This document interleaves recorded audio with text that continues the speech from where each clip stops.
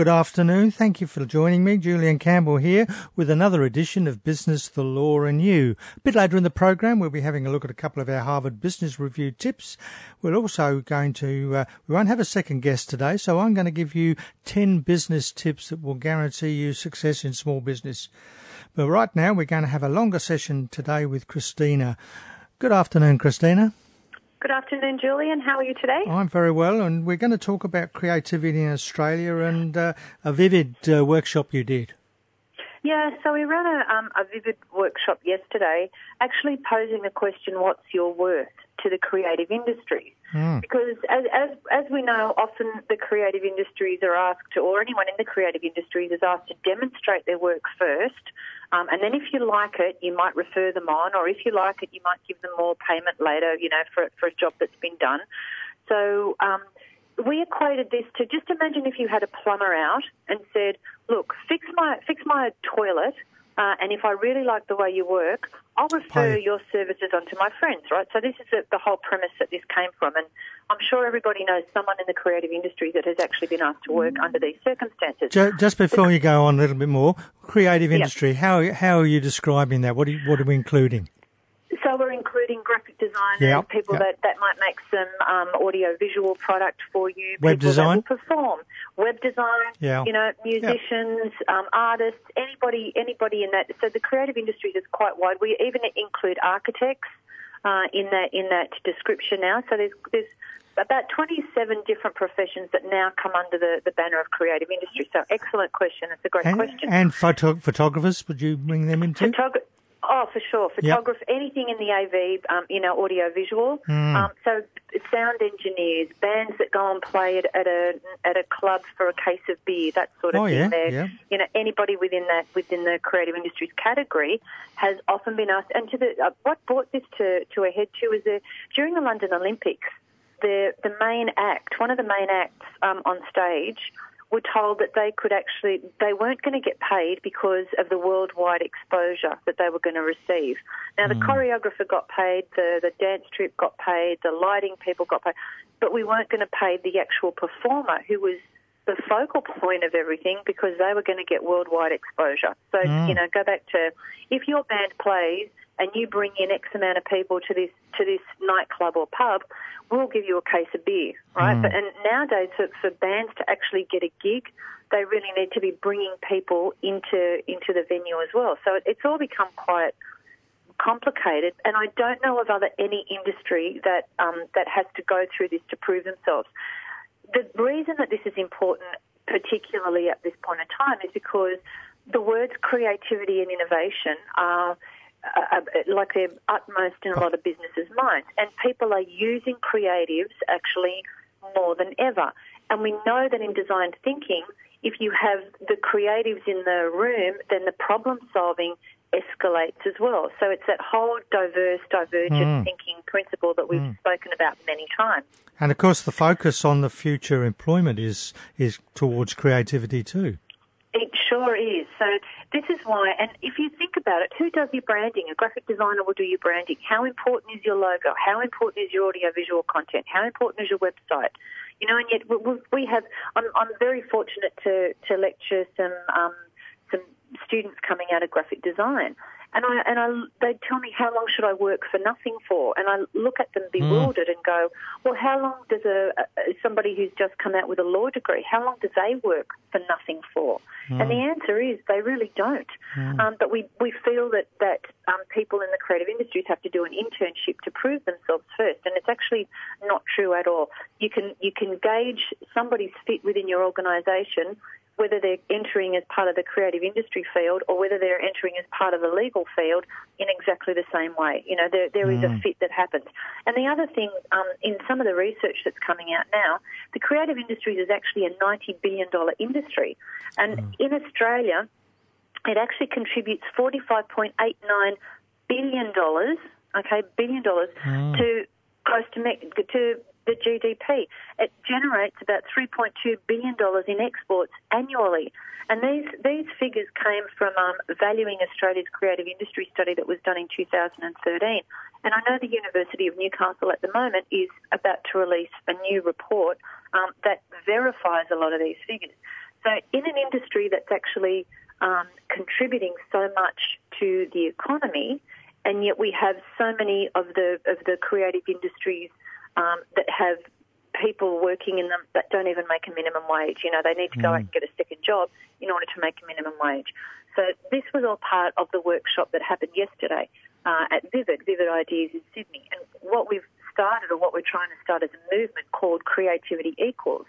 And the whole point, it needs to be a two-way approach. So the whole business idea around creativity and innovation needs to be a two-way approach. Who is the business that's buying the service? Who is the provider of the service?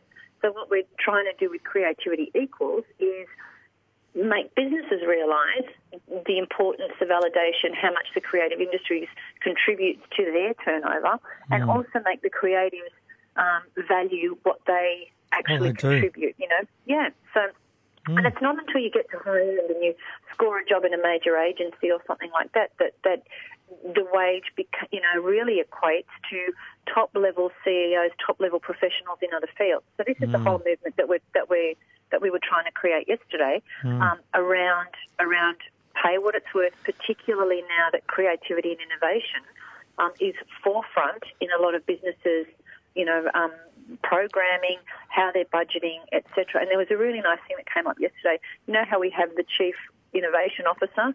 We would like some organisations to actually have a Chief Creativity Officer. Yeah. Yeah. So I want to be the Chief Creativity and Innovation Officer. There you go. So what you're talking about, valuing our worth, is, of course, yes, it's there in the creative industry. It's also there in a lot of small businesses, though. A lot of small businesses don't really value their true worth. Sure, that's absolutely. And I guess this for me is a starting point for that as well, because small businesses, when has problem solving ever been more important than currently for small businesses? And we have more and more small businesses that are coming out as people become redundant. You know, people are going, well, maybe now's the chance that this kind of happens. You know, how are we going to do this now? How are we going to get the value, the worth of what it is? How do we make the small business progress now that, in this land of redundancies, the fear of AI, all of that thing, how do we create our unemployment? Where's the future of work taking us? And we've had many discussions. There are many varied fields within that space. But now that more and more people are becoming, are being made redundant from their mainstream big corporate jobs, now's the time to try. Now's the time to go out there and go, I'm going to give this a go, because the worth of small business is increasing, and the contribution small business makes is increasing. And I think the points you've made, more and more work is going to be casual or self-employment. That's right. Absolutely agree with you. That's absolutely right. Yep. So you come also across work, WERK. I did, and it's aimed largely at women, but it's a category of flexible work environment, really. It's a new business. They're just starting to raise capital for it, and it's based on a women working, women in the workforce. So it's this whole idea about taking advantage of flexible working conditions, but it takes that to a brand new level.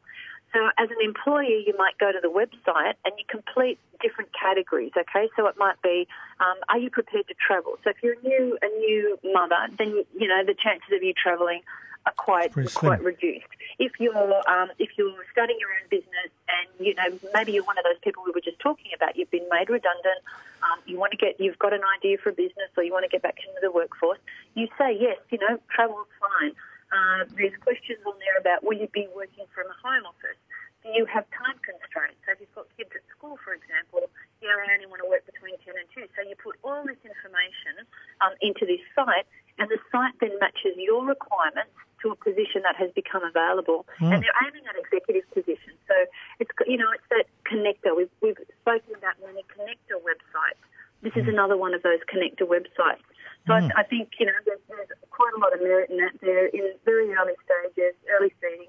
They're looking for funding, and also the other thing it assists with is that nomadic lifestyle. So the more digital platforms that people are using, you can work from anywhere in the world. I've had lots of clients lately that are working from Germany or France, or and there are Australians that are travelling all over the world. Have decided and they're working their businesses while they're travelling. So I think this site is quite, it's quite a interesting. It's a bit of it's a sideward step from some of the existing connector spaces. Right.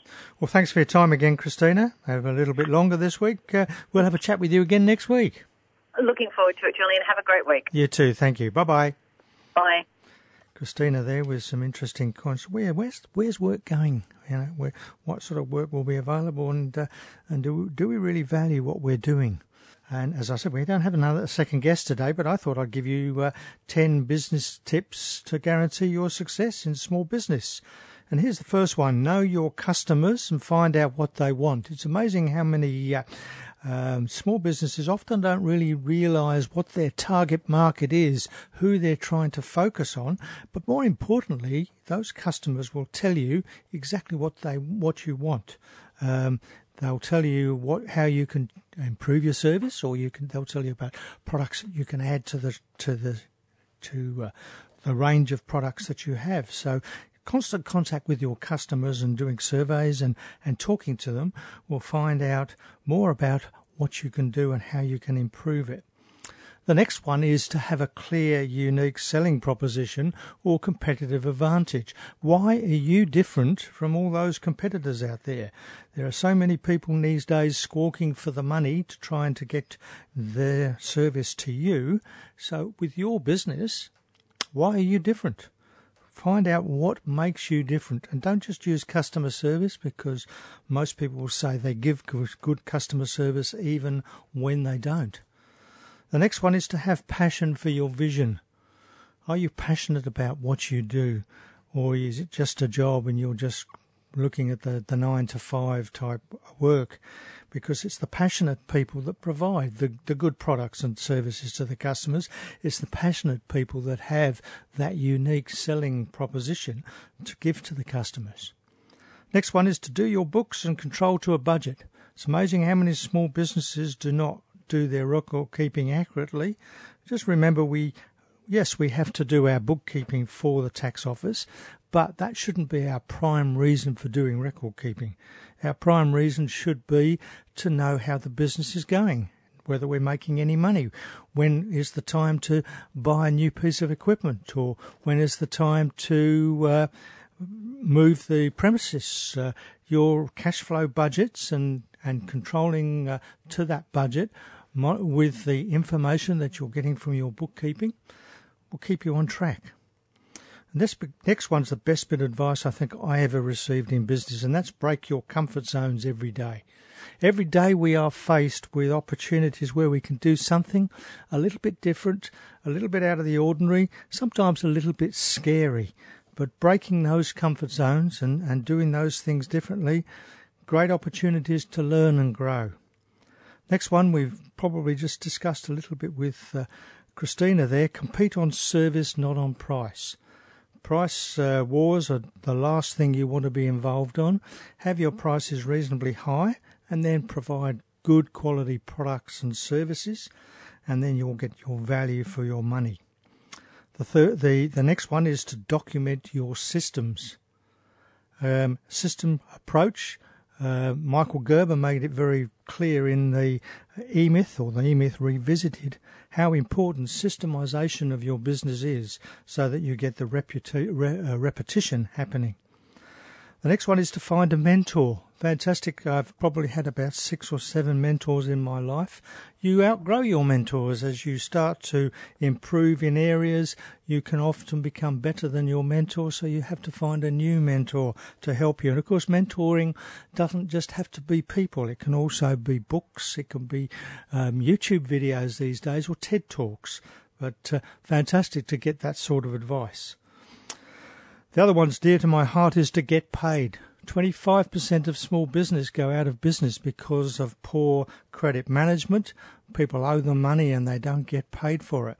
So make sure you've got a system in place where you get paid on time every time.